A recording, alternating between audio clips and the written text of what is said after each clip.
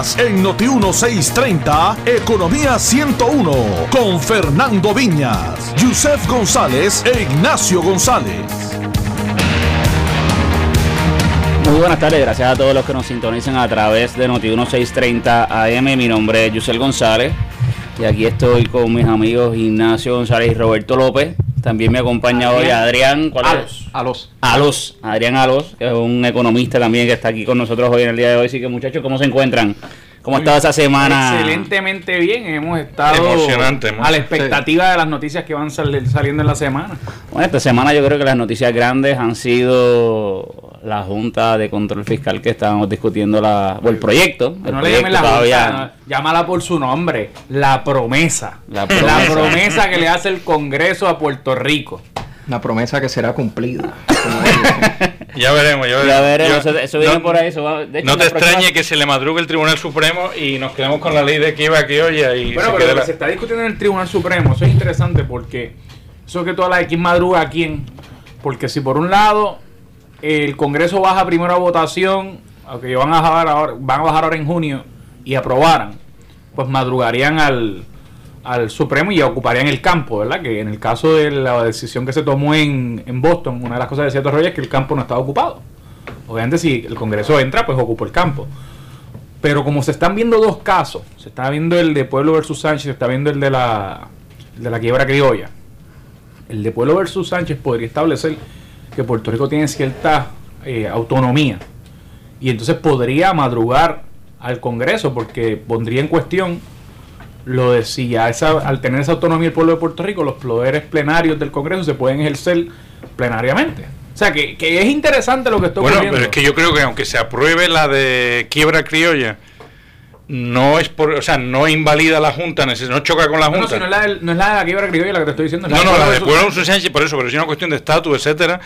Pero te estoy diciendo, aunque se aprobara y se madrugara antes Pueblo versus Sánchez, la quiebra criolla no es incompatible completamente con la Junta de Control Fiscal, porque la quiebra criolla está diseñada para atender las quiebras de corporaciones públicas y la Junta de Control Fiscal no brega. Bueno, antes que sigamos entrando al detalle de este tema de la Junta, eso lo vamos a discutir ya mismo, pero también otra de las noticias importantes fue la del presupuesto, el anuncio del señor gobernador Alejandro García Padilla, que radicó el presupuesto para el año 2016-2017.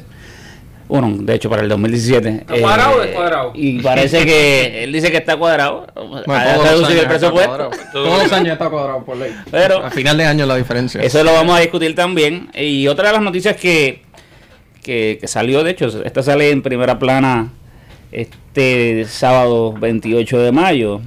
Y supuesto, según esto, promete un respiro contributivo. El candidato a la gobernación por el Partido Popular, David Bernier, presenta sus propuestas para aliviar la carga económica a individuos y a empresarios. Prometiendo, ¿qué será eso? Yo creo que eso es una nueva estrategia es que esta ha sido la semana de las promesas. Exactamente. Vienen de Washington, vienen de San Juan. Es la semana de las promesas. Aquí una promesa de un político, ¿no? Importante. Para mí, a mí me parece interesante. Yo creo que vale la pena examinarlo. Dice que eliminar el impuesto al consumo es importante, especialmente el B2B, y también eximir del cobro del IVU estatal a todos los comercios y empresas de servicios con ventas anuales menores al medio millón de dólares para aliviar la economía. Así que yo creo que es una propuesta atractiva. Bueno, pero yo creo que lo importante, y es lo único que voy a decir con relación a la propuesta, la perspectiva o la dimensión en cuanto a las pymes. Yo veía esta mañana un video que salió en el Nuevo Día, donde se entrevista al candidato y él habla de la economía de encadenamiento, buscar inversión extranjera encadenada a la economía local y la cuestión de cómo esto afectaría a las pymes. Y lo traigo a relación porque obviamente las pequeñas y medianas empresas son las que realmente se quedan en las economías locales y crean otras economías. Los grandes capitales, a mí no me gusta depender, son necesarios, pero yo creo que no debe ser uno depender de ellos, porque son capitales que rotan al mejor postor y al mejor rendimiento, a la menor provocación. Y obviamente yo creo que por mucho tiempo Puerto Rico estuvo enfocado en los grandes capitales y ver cómo se buscaban esos grandes capitales y no sé si la palabra fue que se menospreció, pero se descuidó los pequeños y medianos empresarios, que yo creo que son una fuerza muy importante para las economías. De hecho, cuando miramos Latinoamérica, un gran sector, no me atrevo a decir un número exacto, pero un gran sector de la economía latinoamericana tiene injerencia directa con relación a las pequeñas y medianas empresas. Que eso lo traigo como punto a pensar, ¿verdad? Ese hecho de que se le esté dando tal vez una importancia o la importancia que tienen las pequeñas y medianas empresas. Bueno, la grandes empresas también presentan un riesgo adicional en que eventualmente vas a depender de tus recados, van a depender totalmente de 2 o 3 empresas, que si se te va una, en esencia se te iría... Cógete el efecto del eso que tú acabas de mencionar, el arbitrio del 4%, que representa alrededor del 20% de los ingresos del fisco. Si mañana se van a esas empresas, ¿cómo llenamos de un día para otro ese 20%? Bueno, pero yo creo que me parece interesante y es también necesario, ¿verdad?, durante esta crisis económica, reseñar las propuestas que tienen los diferentes candidatos.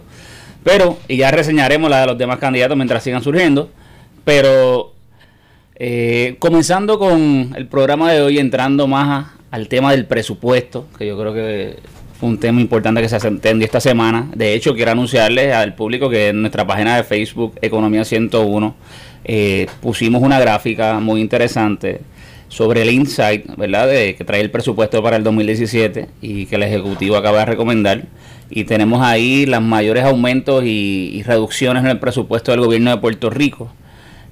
Para que tengan una idea, el Departamento de Agricultura va a coger un aumento, y el presupuesto para el 2017 es de 51.3 millones de dólares, según el informe. Igual que el Instituto de Cultura puertorriqueño va a coger una reducción, y este año se le van a asignar 16.3 millones de dólares. Pero entrando más al tema, Bobby, ¿qué tú tienes que decirnos?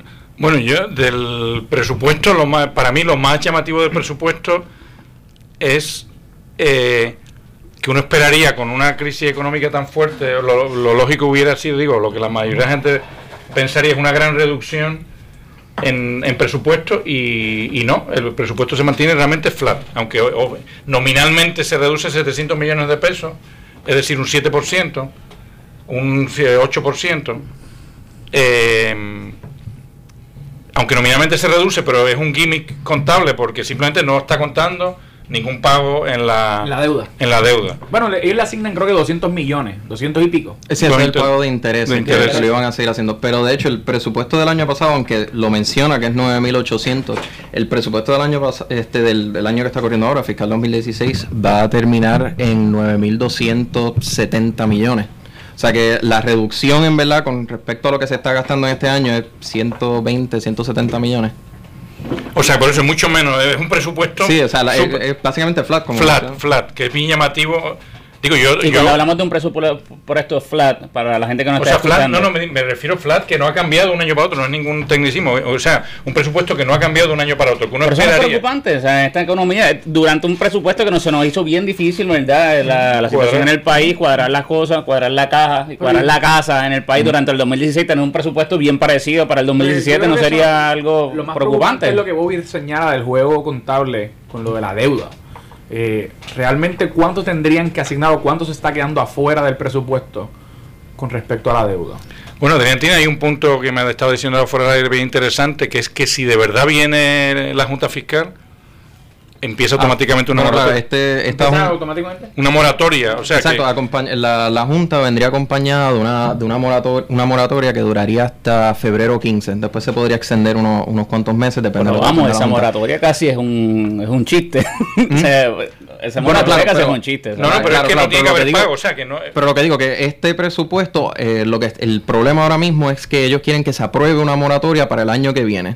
El problema es que es que la discusión sería innecesaria, porque si se aprueba la Junta en el próximo mes, quieran o no, empezaría una moratoria al momento, llegaría a febrero, la Junta probablemente la extiende porque tiene la potestad de extender los 75 días adicionales y después puede extenderlo unos 60 días adicionales, que eso te llevaría hasta junio del año que viene. De que la deuda se vendría, o sea, dos cosas se desprenden de este argumento. Número uno, que de una manera subliminal el gobierno podría estar aceptando ya la imposición de la Junta. Y número 2, que de esa aceptación o de esa aseveración ser correcta, lo que se está planteando entonces es que posiblemente realmente el problema de la deuda lo vamos a tener que bregar el año que viene.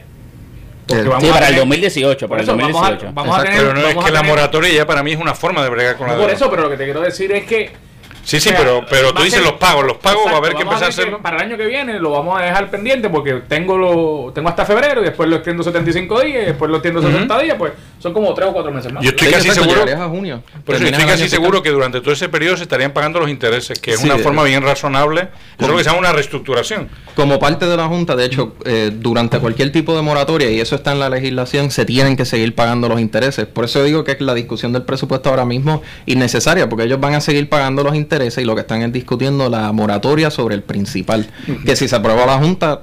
De hecho, y de aprobarse la Junta este presupuesto que ha radicado el gobernador, no quedaría, o presentado, porque no se ha radicado, presentado, no quedaría inefectivo. Bueno, ellos probablemente lo reevalúan, pero no creo que lo eliminarían por completo. Ya el proceso cambiaría para el del año que viene, donde ya por primera vez habría una fecha límite donde se tiene que someter un presupuesto. La Junta lo evaluaría y le podría hacer cualquier cambio que ellos consideren necesario. Muy probablemente lo que verías en yo esperaría que cuando la Junta se apruebe, si se aprueba, claro, lo primero que empiece es evaluar el presupuesto, dónde se deberían hacer recortes, para tratar de balancearlo para el año siguiente. Pero yo tengo un planteamiento. Yo recuerdo cuando yo cogí la clase de presupuestación, o de presupuesto, se llamaba así, una de las cosas medulares que tú aprendías en esa clase es que el presupuesto demarca las prioridades de un gobierno. Y en la medida que tú asignas para un lado y para otro, pues tú estableces cuál es la prioridad tuya, porque los recursos sabemos que son limitados, así que tú tienes que ver con unos recursos limitados para atender una necesidad limitada. ¿Dónde están las prioridades de este presupuesto? Bueno, yo ahí quería tirar una cosa al medio, no se nos iría demasiado lejos, pero si hay una cosa admirable, digo, la palabra admirable se puede ver de esta administración es lo tenaz que ha sido en su principio de que no se va a reducir el tamaño del gobierno. Y lo ha mantenido hasta el final y se muere el hombre habiendo cumplido esa promesa. Este gobierno no se reduce. Y este presupuesto de ahora es Eso es también, lo que lo discutíamos fuera del aire, un argumento que es rebatible, porque él no ha despedido empleados, pero utilizando el mecanismo de attrition. Por eso, porque attrition es una forma natural de una reducción. Por eso, pero que ha reducido, o sea, se han reducido en por eso. 10, 15 mil. No, pero es que él nunca ha tenido ningún problema con los attrition, que la gente se vaya. Esa es la forma natural que él estaría dispuesto a reducir un gobierno. Por eso, pero que el planteamiento no es que no se ha reducido el gobierno, sino que no se han despedido empleados. Perdón, exactamente. Que no se han despedido empleados, pero no más que eso, o sea, porque no solo es que no se hayan despedido empleados, es que no se han reducido ni los gastos. Pero la nómina es la mitad de los gastos. La otra mitad son servicios y tampoco se han reducido. Que ese de hecho es otro problema también. Porque si tú tienes que un 40 y pico % del presupuesto está representado en nómina, en la medida que tú quieras hacer cirugía en gastos de ese presupuesto, es casi inescapable tener que tocar la nómina. Exacto, y la misma Junta yo creo que ya lo toma la legislación de la Junta lo toma en consideración, porque ya ellos hablaban que probablemente vendría una reducción en empleados públicos, y lo menciona en la legislación. O sea que muy probablemente, no en el primer año, pero ya para el segundo año, con el primer presupuesto que se le someta a la Junta, vendría una reducción en bueno, yo ahí discrepo, estamos hablando del futuro, con lo cual claro, cualquier opinión... Estamos especulando, especulando. Pero yo discrepo, o sea, yo tengo la impresión... recuérdense que estas personas que van a dirigir la Junta no son políticos, son unos economistas. Estamos entrando de la Junta al presupuesto. Oye, verdad es que la Junta habla demasiado. La Junta habla demasiado. Es un tema que va atado al otro. Sí, está atado. Porque incluso ese planteamiento que yo no lo había pensado, cómo tú atas o cómo subyacentemente en la aprobación de ese presupuesto puede haber una presunción o un reconocimiento, más que una presunción, un reconocimiento de lo inevitable que es la aprobación de esa Junta. Pero es que la Junta la negoció García Padilla con el Partido Demócrata. O sea, yo no sé cuál es la Junta la negoció García Padilla. O sea, la Junta está teledirigida por el Partido Demócrata, impuesta sobre el Partido Republicano, que enrabieta por que le hagan tomar decisiones sobre una cosa que debería haber hecho el Ejecutivo, porque es un problema de Ejecutivo o de Reserva Federal, pero del Tesoro típicamente, enrabieta, hizo una Junta castigadora vamos, más que castigadora, insultante, vamos a ponerlo así. Yo estoy a favor de la Junta, pero entiendo que está redactado el proyecto insultantemente. Un lenguaje insultante e innecesario. Pero porque estamos dentro de un juego político de demócratas y republicanos. Pero a lo que voy, el gobierno de García Padilla, a través del Departamento del Tesoro, negociaron, conspirar, sí. Bueno, vamos a dejarlo conspirar, sí. No estoy incómodo con esa palabra. Conspiraron para esta Junta. Esta Junta fue aprobada esta semana y antes de ayer, realmente por el apoyo de los demócratas. O sea, nosotros hemos identificado demasiado la Junta con el Partido Republicano, porque es el Partido Republicano el que tuvo que acceder a tomar la Junta, porque el Partido Republicano es el que controla la legislatura.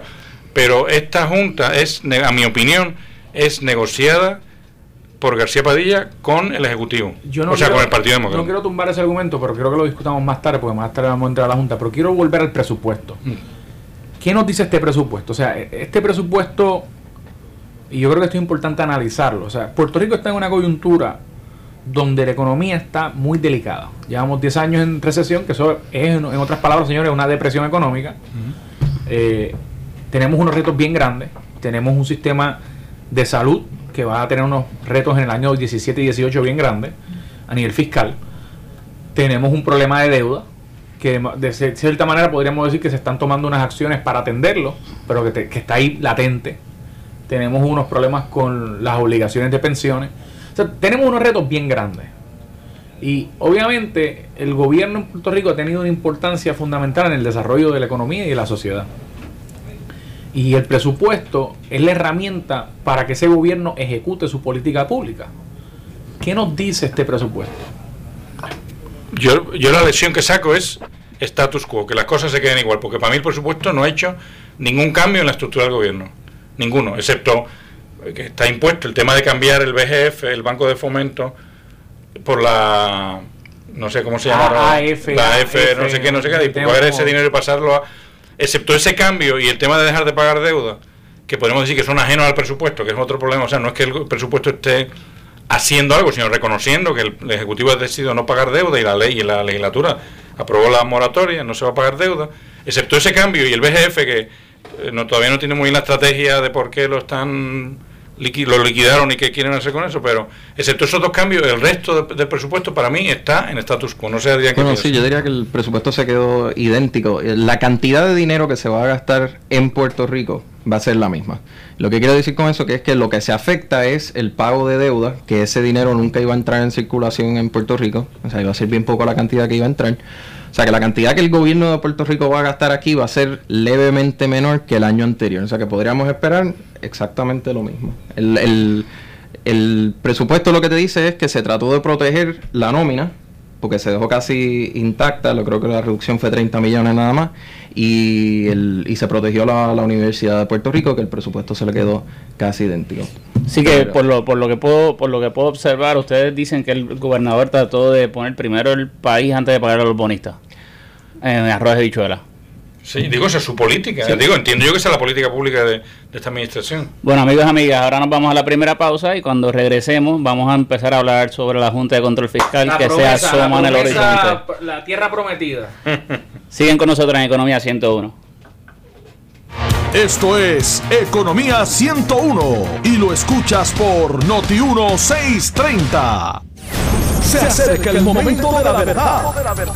Héctor Ferrer versus Ángel Rosa. A las urnas 2016. La primaria. No te despegues de Noti 1630 para toda la información. Noti 1630 es la estación de noticias de mayor cobertura. Si estás en San Juan, en la zona metro y parte del este, sintonízanos en el 630 AM de tu radio. Si estás en Ponce o el área sur, búscanos en el 910 AM. Si vas por Mayagüez o en el área oeste, escúchanos en el 760 AM. Y si estás en Arecibo y en el área norte, en el 1280 AM. Noticias, información, entretenimiento. Somos Noti 1630. Primeros con la noticia. Noti 1. Noti 1. Yo felicito a Noti1 por su labor fiscalizadora y que siga sacando la cara por el pueblo de Puerto Rico. Noti1 fiscaliza a todos por igual. Hay otros medios que en esencia lo que hacen es tapar y consentir. Somos Noti1 630, fiscalizando a todos por igual y velando por el bolsillo del pueblo. Esto es Economía 101 y lo escuchas por Noti1 630. Bueno, amigas y amigas, ahora regresamos aquí en Economía 101. Mi nombre es José González. Antes de irnos a la pausa, estábamos dialogando sobre el presupuesto que fue recomendado por el gobernador Alejandro García Padilla. Pero ahora vamos a entrar a, yo creo que un tema que ha estado muy caliente en las últimas semanas, que es el tema de la Junta de Control Fiscal.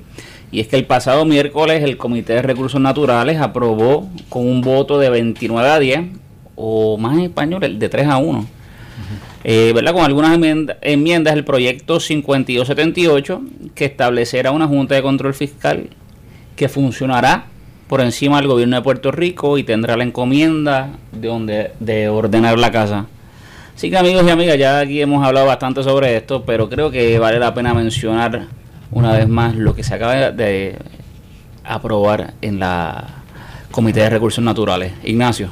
Bueno, yo creo que es importante. Bobby ahorita decía que él coincidía o tenía cierta simpatía por la Junta o por el concepto de Junta de Control, pero que el lenguaje que se ha utilizado es un lenguaje, digamos, indigno, un lenguaje que degrada hasta cierto punto la relación entre Puerto Rico y Estados Unidos. Y yo creo que eso es importante señalarlo porque la Junta en sí, señores, no es mala. Ha habido juntas en Nueva York en los 70, ha habido juntas en los 90 en Washington DC, más reciente hubo una especie de junta en Detroit. O sea, el mecanismo de la Junta... En Miami, en los 96. O sea, en Miami. El mecanismo de la Junta no necesariamente es malo. Yo recuerdo que en muchas ocasiones habíamos planteado en este programa que incluso podría tener unos beneficios en cuanto a la rendición de cuentas, en cuanto a la claridad de mensaje que se podía llevar, la estabilidad que podía causar en los mercados. Y yo no con esto quiero decir que estoy a favor de la Junta, pero lo que yo creo que ocurre en este caso, y Bobby lo que dice es que es por una rabieta que le da a los republicanos, por la pelea que hay entre republicanos y demócratas, es que el Partido Republicano nos ha dejado claro, y en esto se diferencia esta Junta de las juntas en los demás estados, que hay unos poderes plenarios que tiene el Congreso sobre Puerto Rico y que los va a ejercer, que tienen el poder y que lo van a ejercer. Y yo creo que eso es, pues ahí es donde ocurre la cuestión de la indignación con respecto a la Junta. Pero yo te pregunto, Ignacio, ¿no sería mejor, o sea, es cierto que hay un ángulo de estatus en este issue, del tema de la Junta, pero tú no piensas que tocar ese nervio realmente nos ciega y va a dejar inoperante el poder aprovechar esta herramienta que tenemos de arreglar el país simplemente porque la estamos viendo como una cuestión de estatus y de verdad se puede o no se puede, que implica lo que sea? Yo lo que creo es, Bobby, y tú, creo que una de las apreciaciones más geniales que yo he escuchado con respecto a los poderes de la Junta las has hecho tú. Tú muy bien señalaste el otro día, bueno, el gobernador de Puerto Rico tiene el poder de sacar a todos los presos a la calle. Mañana lo puede hacer si quiere. Bueno, tiene ese poder, eso no quiere decir que lo vaya a hacer. Y yo no puedo juzgarlo por los poderes que tiene. Yo no puedo juzgarlo por los poderes que tiene. Y tú cuando hablas de la Junta, bueno, la Junta tiene unos poderes grandes que tiene esos poderes, no la puedo juzgar a menos que ejecute y entonces hacemos un juicio. Y yo creo que hay que diferenciar esas dos cosas. Lo que pasa aquí es que obviamente la diferencia grande entre Puerto Rico y lo que está ocurriendo en Puerto Rico versus otros territorios o otros estados, jurisdicciones donde han habido juntas, es que hay una cuestión sociopolítica distinta. La relación entre Puerto Rico y Estados Unidos es una relación distinta, eso es lo primero. Y obviamente yo pienso que el gobierno federal ha debido ser más cauteloso con respecto al lenguaje que han utilizado, porque hasta cierto punto, para mí, demuestran cierto desdén o cierto... Por eso va mi apreciación.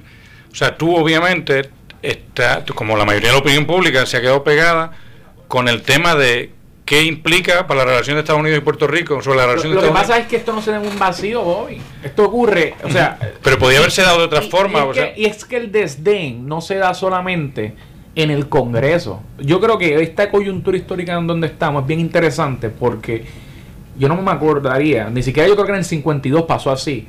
El caso de Puerto Rico se estuviera discutiendo en las tres ramas Se está discutiendo en el Ejecutivo, se está discutiendo en el Legislativo y se está discutiendo en el Judicial en Estados Unidos. Yo creo que ni siquiera cuando se estableció la ELA eso pasó. ¿Por qué yo traigo eso? Bueno, porque el Poder Ejecutivo, que ahora viene Jack Lew y dice que es que la Junta de Control Fiscal es lo único que se puede hacer para resolver la crisis fiscal. Mira, eso es mentira. Jack Lew mañana tiene el poder de sentar a acreedores y gobierno a negociar si él le sale del deseo de su corazón y de hacer eso.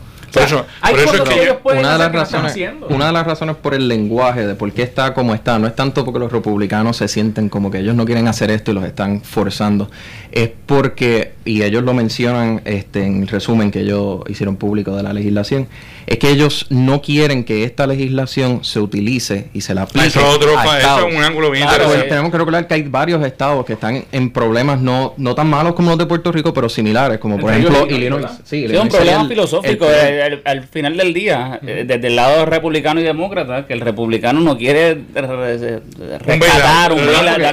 Imagínate que de momento, entonces en unos años venga Illinois y diga, mira, nosotros no podemos bregar con nuestra deuda, o peor todavía, que venga California. Exacto, y si tú ves el resumen al principio, ellos te explican que la única manera que a un estado se la puede aplicar esta legislación es que el estado ceda todos sus derechos como estado, vuelva a ser territorio y solicite que se le aplique una junta. Eso es específico para que no se aplique.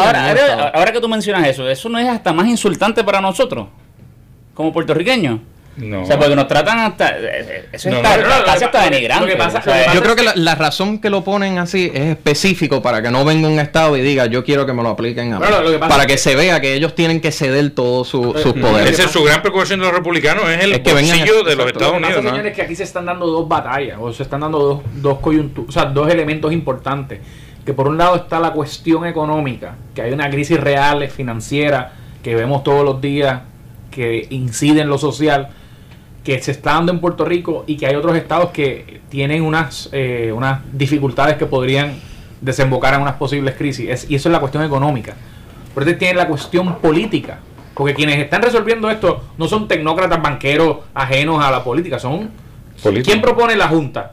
Pues la propone un Congreso que está compuesto por políticos. ¿Y quién va a ratificar la Junta? Pues la va a ratificar el presidente de los Estados Unidos, que es un político. O sea que hay una cuestión económica por un lado y hay una cuestión política por otro. Entonces, obviamente, aquí muy bien como señala Adrián, hay también una cuestión de que lo que ocurre en Puerto Rico se está mirando de cerca con respecto a otras jurisdicciones. Entonces ahí entra una cuestión filosófica de cómo se debe atender lo que está ocurriendo en Puerto Rico y lo que está ocurriendo en otras jurisdicciones. Y yo no tan solo hablaría de jurisdicciones independientes, yo hablaría de que los Estados Unidos como un entero en los próximos 10, 20 años va a tener unos retos bien grandes, porque ahora mismo se habla de la posible crisis del seguro social, pero cuando pasen 10 años, pasen 15 años, esa crisis se va a agudizar y hay que buscar unas maneras de cómo atender eso, y el seguro social no es otra cosa, señores, que el plan de pensiones de los Estados Unidos. O sea, que obviamente lo que ocurra en Puerto Rico, por ejemplo, cómo se atiende el plan de pensiones. Si aquí el plan de pensiones se atiende recortando los beneficios across the board y poniendo las otras obligaciones por encima de eso, pues eso puede ser un precedente para más adelante. Por eso déjame entonces darte este argumento para que veas cómo lo político se reduce a lo económico, que lo que tenemos que entender de verdad es lo económico. Lo que tenemos que atender es lo económico por lo siguiente. Yo no creo que el Congreso de los Estados Unidos, que nunca ha querido bregar con Puerto Rico en los últimos 60 años, ahora de repente tengo un interés en bregar con Puerto Rico. O sea que es bien raro que se haya despertado en el 2016 un interés por bregar con Puerto Rico. Lo que pasa es lo siguiente. O sea, donde sin un interés tenemos que resolver ese país porque algo... No. Yo lo que creo, mi explicación del poder omnímodo que se ha dado a la Junta es la siguiente. Es mucho más rústica, mucho más económica. Hay un nicho filosófico en Estados Unidos, en el mundo, que es cómo vamos a atender las pensiones, los fondos de pensiones. El darle, en principio, los que tenemos que decidir dos grandes líneas de pago. ¿Vamos a pagar pensiones o vamos a pagar deudas? Deudas de cosas que hemos comprado y que las debemos. Esos son filosóficamente como dos principios que separan a demócratas y republicanos. La ley favorece, el papel de la ley, la letra de la ley favorece a pagar las deudas que tú ya tienes, porque hay un principio en la Constitución de Estados Unidos, en las constituciones del mundo, que los contratos se respetan, y si tú cogiste un dinero prestado tienes que pagarlo. Eso está en las constituciones. no existe esa misma wording para decir asegúrate de tener suficiente dinero depositado en un banco para que en el futuro tú puedas atender a todos los que se van a retirar y sus parientes y sus enfermedades, etcétera. Esa wording no existe. Entonces, ¿cómo los demócratas quieren actuar con esto?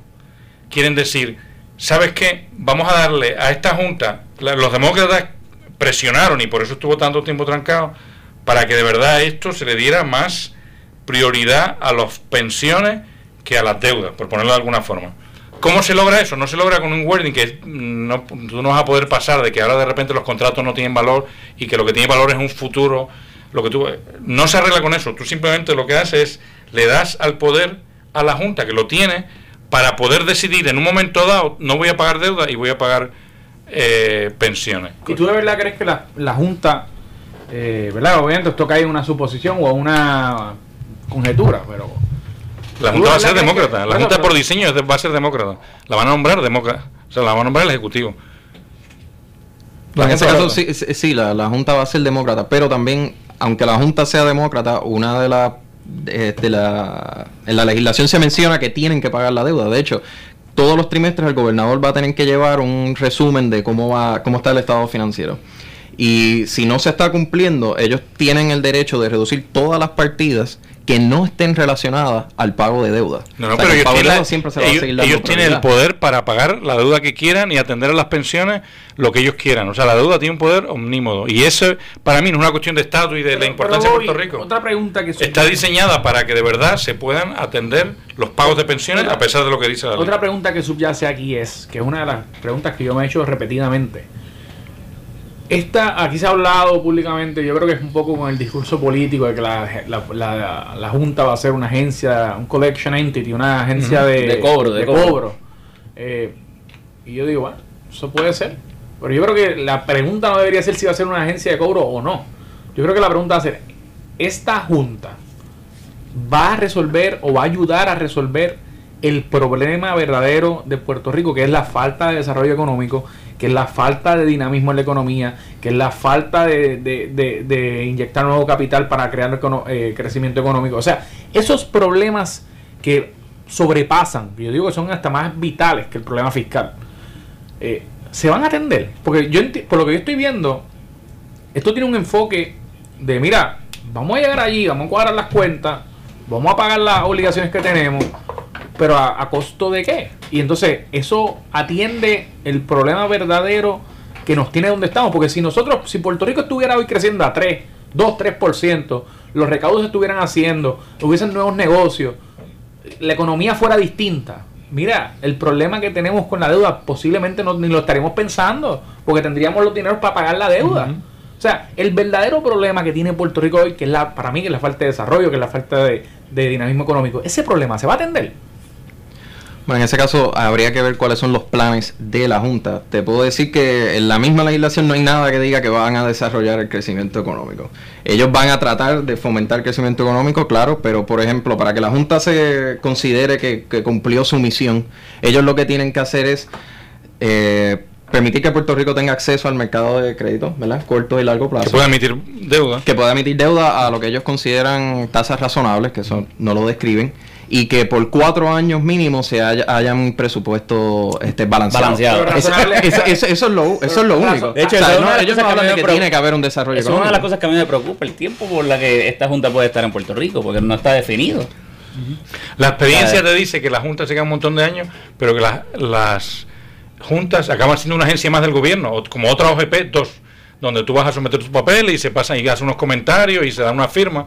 La experiencia real de la Junta en Estados Unidos, que es el sitio donde más se ha jugado con este concepto de traer técnicos por encima de políticos díscolos, eso, lo que acaba pasando es, al cabo de los años, en Nueva York ha habido una Junta por 20 y pico de años, es otra agencia más donde hay que ir a pedir unos permisos para hacer unos gastos. A mí esta discusión me recuerda una lectura que yo hice hace un tiempo sobre Alan Blinder, donde él hacía un análisis de, por ejemplo, cómo funcionaba la política monetaria, hacía un análisis entre política monetaria y política fiscal, y decía, bueno, es que la política monetaria tiene unas ventajas porque tú tienes una gente como independiente que toma unas decisiones que no depende, y hablaba del rezago, y hablaba, por ejemplo, en cuanto a la política fiscal, que para tú aprobarla hay un rezago en lo que se ejecuta la política, en lo que se aprueba el proyecto, en lo que pasa todo ese proceso. ¿Ustedes creen que, y en ese sentido él habla de que la política monetaria era superior, o la manera que se hacía, se ejecutaba era superior y era más efectiva? ¿Ustedes creen que esto de la Junta de Control que se está nombrando va a hacer más efectivo la ejecución de la política pública? Bueno, eso sería bien interesante ver, porque toda la legislación que se vaya a pasar tiene que ir acompañada de un análisis de costo-beneficio, que yo creo que en ese lado eso sería algo positivo, pues entonces ya no verías legislaciones que de momento eliminan o cambian de manera arbitraria, porque o sea, no podría simplemente... Tiene que tener un sentido. Exacto. Tiene que tener una razón. Por ese lado yo considero que sería un poquito más positivo. Lo que yo tengo miedo de que ocurra es que en ciertos casos los políticos simplemente se laven las manos y empiecen a decir, mira, yo no quería votar empleados, pero ellos están diciendo que eso cabía hacerlo. Bueno, pero yo no... Y empiecen a tirar para arriba todo el... Sí, pero entonces yo digo, porque en ese caso, entonces eliminas la necesidad total de la legislatura. Porque si ellos entonces van a empezar a hacer eso, van a estar echando para el lado... Esa es otra pregunta que voy a traer. Si viene una junta que tiene unos poderes omnímodos, bueno, no sé si es la palabra omnímodo, pero dictatorial, poderes plenarios, ¿hace falta un gobernador y una Cámara de Representantes y una legislatura? Bueno, antes de contestar eso, le quiero recordar a los amigos que nos pueden dar una llamada al 787-758-7230. Vamos a estar abriendo las líneas en breve. Si viene una junta todopoderosa a campear por su respeto y a dirigir los destinos del país, ¿hace falta que tengamos políticos electos? Pero antes de entrar a esa cuestión filosófica y de estatus de la Junta, yo quisiera hablar, o sea, se nos ha olvidado comentar que la Junta viene con un task force de la legislatura americana que se va a encargar de ayudar al crecimiento económico. Está en la ley. Bueno, hay un planteamiento que para septiembre tienen que tener un estudio hecho. Para diciembre del 2020. Pensaba que era septiembre. Pues diciembre, donde tiene que haber unas recomendaciones y unos hallazgos. Porque va a haber un task force en la legislatura para poder de verdad bregar con el crecimiento de Puerto Rico. O sea que el crecimiento de Puerto Rico en la ley se está creando un task force, además de crear una junta, crea un task force. Ellos reconocen la necesidad. Sí, están bregando con lo fácil. Antes de seguir hablando con ese tema es importante discutirlo. Vamos a las líneas. Muy buenas tardes, ¿con quién tengo el gusto? Sí, de San Juan. Mire, usted sabe, buenas tardes. ¿Ustedes saben quién es Maricruz Magón? No sabe quién es Maricruz Magón. Pueden verla, es la que trabaja en la campaña de Donald Trump. Dijo el domingo antes pasado en Choque de Opiniones de CNN que Estados Unidos está en bancarrota. ¿Tú sabes quién le va a poner una junta de control fiscal a Estados Unidos para que le paguen? No me digas que los chinos. Los chinos que son dueños de Wall Street. Gracias por la llamada, muy interesante. Sigue escuchando el programa. Vamos a la próxima llamada. Muy buenas tardes, ¿con quién tengo el gusto? Te habla José de Bayamón. Adelante, José. Sí, nos estamos quejando de una junta que no es electa por el pueblo y que no está compuesta por puertorriqueños, pero nosotros tenemos esa junta allá en Puerto Rico. Los miembros son Kruger, Milstein, Gottlieb y Donahue, y son los que están mandando en este país. Lo que pasa es que no están resolviendo el problema. Y si los Estados Unidos están en bancarrota, pues tienen que recuperar los bonitas su dinero, como dice la señora. O sea, aquí dicen que los políticos y los puertorriqueños tenemos la capacidad de resolver este problema, pero ¿sabes cuál es el problema más grande? Que no hacemos nada, no se está haciendo nada, se está haciendo lo mismo, esperando que las cosas cambien solas. González es su apellido. José de Bayamón. José, gracias por la llamada. Tengo el cuadro lleno, pero muy interesante. Gracias por escuchar el programa. Muy buenas tardes. ¿Con quién tengo el gusto? José Figueroa desde Bayamón. Adelante. Mire, una junta política que venga del Congreso de los Estados Unidos, si es en realidad lo que como la llaman, ¿por qué los políticos o el gobierno actual está en contra de esa junta? ¿Qué tienen ellos que esconder? Sí, el gobierno actual no creo que esté... Bobby le va a contestar la pregunta. Gracias por la llamada. No, digo, el gobierno actual, o sea, por lo menos el Ejecutivo, el gobierno mucha gente. El Ejecutivo no está en contra de la Junta. Piensa que, como mucha gente, que se puede mejorar, de etcétera. De hecho, él hizo unos comentarios a favor de la Junta. Sí. Exacto. Sí. El Legislativo es el que se ha puesto completo en contra de la Junta. Bueno, y quienes se han opuesto es más por el lado del estatus, el lado de que vengan unos norteamericanos a imponer el control sobre como los políticos electos deben de estar todos. Uno de los que se opuso, que a mí me sorprendió su oposición, fue el doctor Ricardo Rosselló. Sí. Que se ha opuesto verazmente. Sí, ha hecho una aseveraciones sólidas. O sea, pero eso ya es política local, que tú dejar ese proyecto como está sería un triunfo de Pierluisi. Fíjate que Pierluisi por un lado ha salido con la bandera de vamos con la Junta, y Ricky Rosselló por otro lado. O sea, claro, porque es que si no sería reconocerle, o sea, si tú reconoces que la plataforma de Puerto Rico por los próximos 4 años la diseñó Pierluisi en mayo del 2016, olvídate de Rosselló como candidato. O sea, que tú crees que es una cuestión de candidatura. Bueno, no sé, es una cuestión, pero pesa muchísimo que el diseñador, el crafter de eso, es Piero Pierluisi. Bueno, antes que sigamos hablando de eso, vamos a la próxima llamada, que tenemos el cuadro lleno. Muy buenas tardes, ¿con quién tengo el gusto? Buenas tardes, Marian de Isla Verde. Adelante, Marian. Una pregunta que le voy a hacer. ¿Cómo no? ¿Ustedes están informando o desinformando? Porque aquí la Junta no viene a mandar al gobierno. La Junta lo que viene es a supervisar que las cosas se den, que el presupuesto que haga el gobierno se cumplan como se deben de cumplir. Supervisar y mandar no es lo mismo. Gracias por la llamada. Bueno, tremenda observación. Nosotros estamos informando según nuestro mejor conocimiento.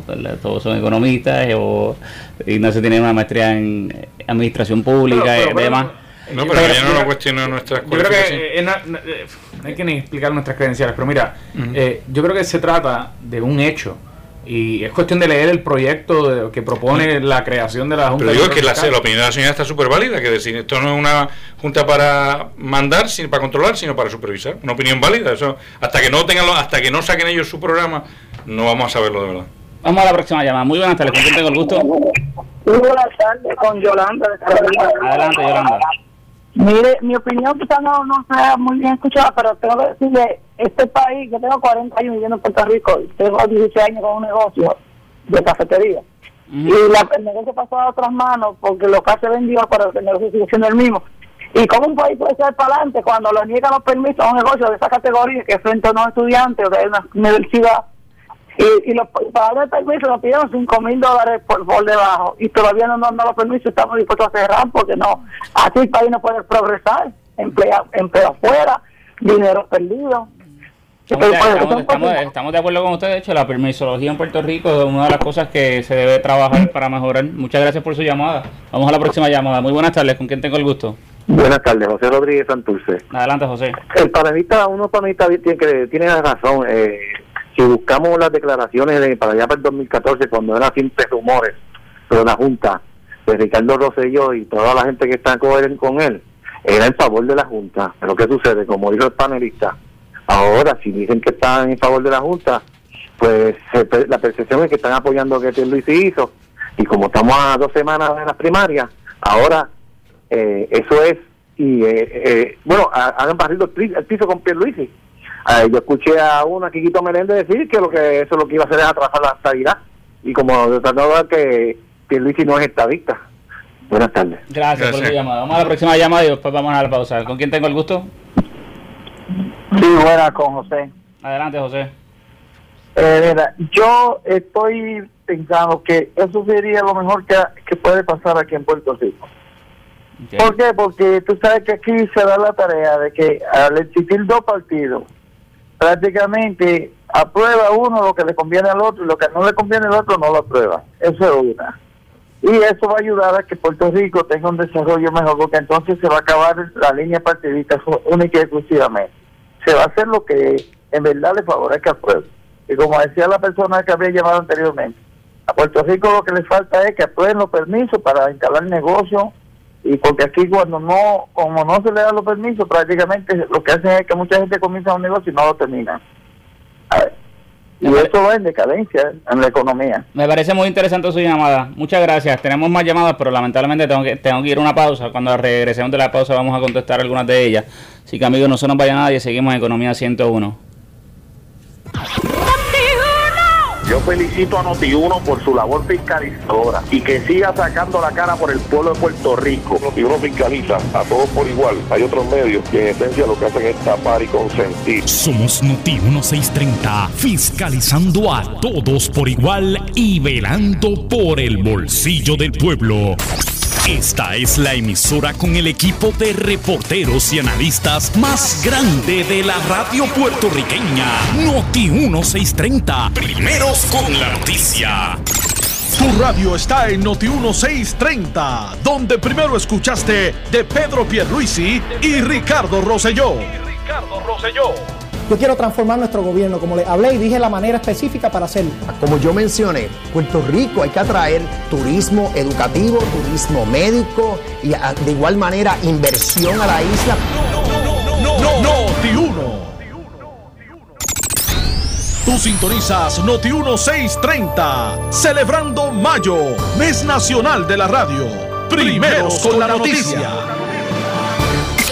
Cuando se habla de elecciones y de cobertura especial, se habla de Noti1 630. Primeros con la noticia. Listos para las primarias y las elecciones del 2016. Esto es Economía 101 y lo escuchas por Noti1 630. Mi nombre es Yusel González, aquí estamos en Economía 101. Estamos siguiendo hablando de lo que es la Junta de Control Fiscal y vamos a la próxima llamada para después entrar al tema final con Bobby. Muy buenas tardes, ¿con quién tengo el gusto? Buenas, tiene el gusto de hablar con el señor González Barrio Obrero. Adelante, González, gracias por mira, Panamá, Santo Domingo, ya Cuba está abriéndose al comercio y nos han pasado el turismo ya por encima. Porque es que estos políticos en 4 años quieren, aquí lo que nos estamos dedicando es a truquear y en 4 años salir millonarios. Yo te digo la verdad, yo no estaba de acuerdo de que viniera esa junta como viene ahora. Yo quisiera que esa junta viniera con más poderes, ya que nosotros no hemos tenido la capacidad de administrar un cajito de gordo y por eso es que yo quisiera que viniera para que pueda ponerle a 4 y pico la hora a todos estos políticos, porque dicen que si el puertorriqueño no sabe cómo ellos van a venir, no sabemos del palo que nos vamos a ahorcar. Si ya ahorcados estamos, ya lo que necesitamos es que nos entierren. Gracias por la llamada, gracias por la llamada. Vamos a la próxima llamada. Buenas tardes, ¿con quién tengo el gusto? Con Jerry, directamente de Ciudad de Orlando, Florida. Jerry, mucho gusto por la llamada, adelante.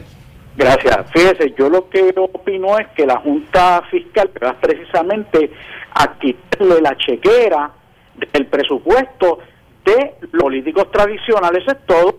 ¿Por qué es que los partidos tradicionales no quieren esa junta? Porque le están quitando la chequera, y con la chequera ellos entonces ahí tienen las partidas para darle los contratitos a los amigos del alma, y la junta lo que va a hacer, no, dame la chequera, como tú has tenido este descargo fiscal, yo voy a balancearla.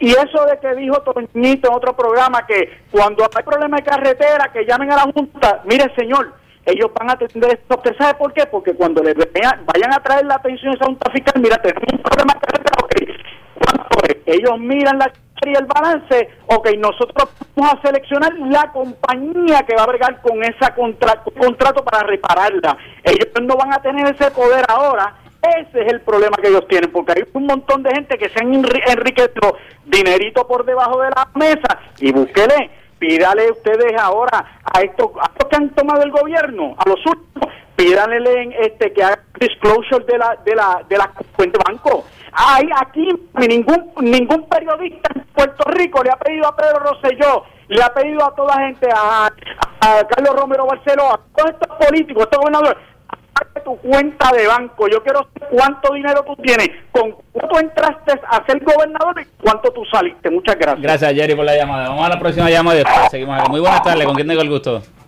Sí, que la paz de Jesús, María José, ánimo aquí contigo y tus oyentes. Buenas tardes. Habla Miguel Rodríguez de Bayamón. Adelante.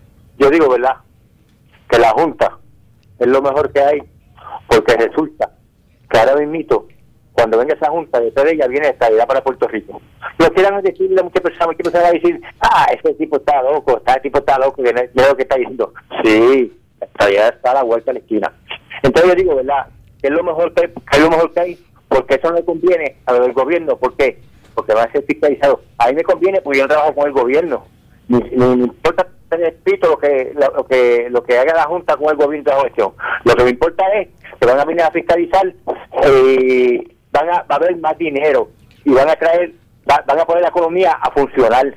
Entonces, hay que ser inteligente para hablar a la gente inteligentemente.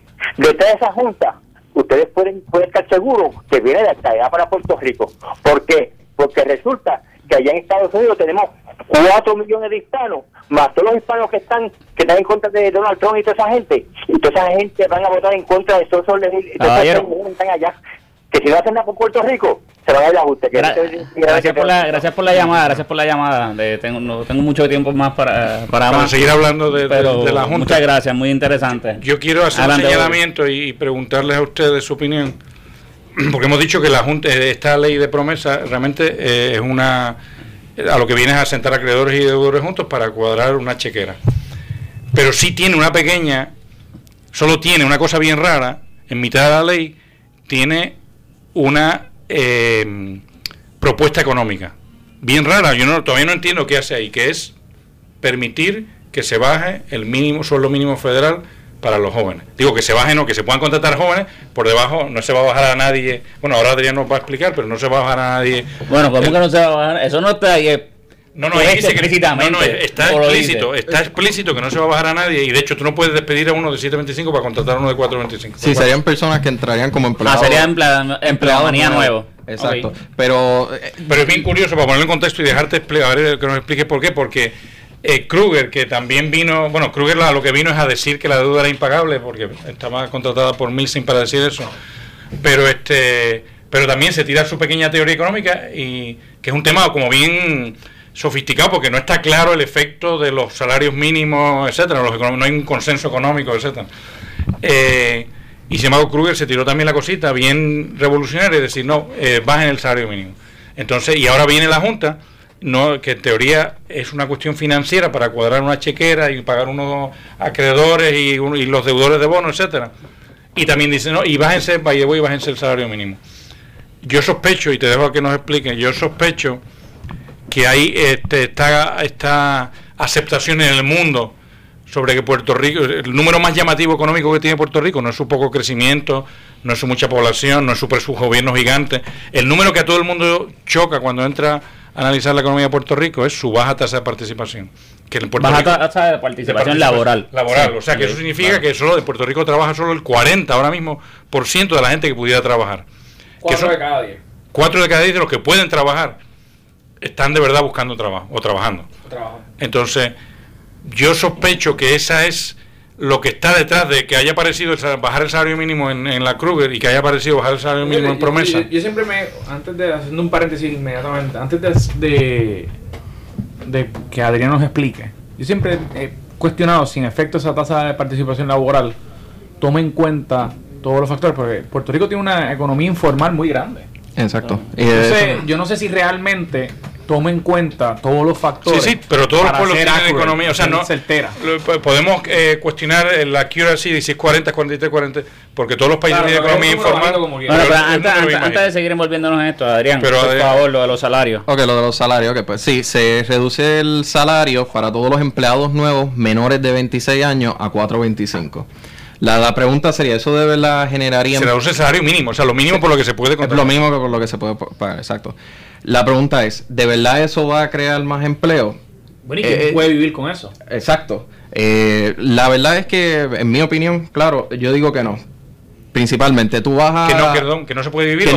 Primero, no se puede vivir y no va a generar empleo adicional. Si tú vas a, por ejemplo, Costco, que paga por encima del mínimo. Recientemente Walmart habló que iba a aumentar el mínimo de sus empleados. Creo que en Estados Unidos lo estaba llevando a $9. Me parece que también lo van a aplicar en Puerto Rico. Se está cabildeando en algunos estados para llevarlo a 15. Exacto. ¿Ustedes de verdad creen que de momento un muchacho está en la universidad, va a decir, pues mira, yo voy a ir a trabajar 20 horas a la semana por $4.25, él se va a estar ganando $80 a la semana. Wow. Eso no va a generar empleo adicional. Bueno, imagínate tú trabajando y de momento... 80 sin deducciones. Sin deducciones. Entonces tú imagínate tú trabajando allí y el empleado que está al lado tuyo se gana 9.25, 9.50. Tú de verdad vas a ¿qué incentivo?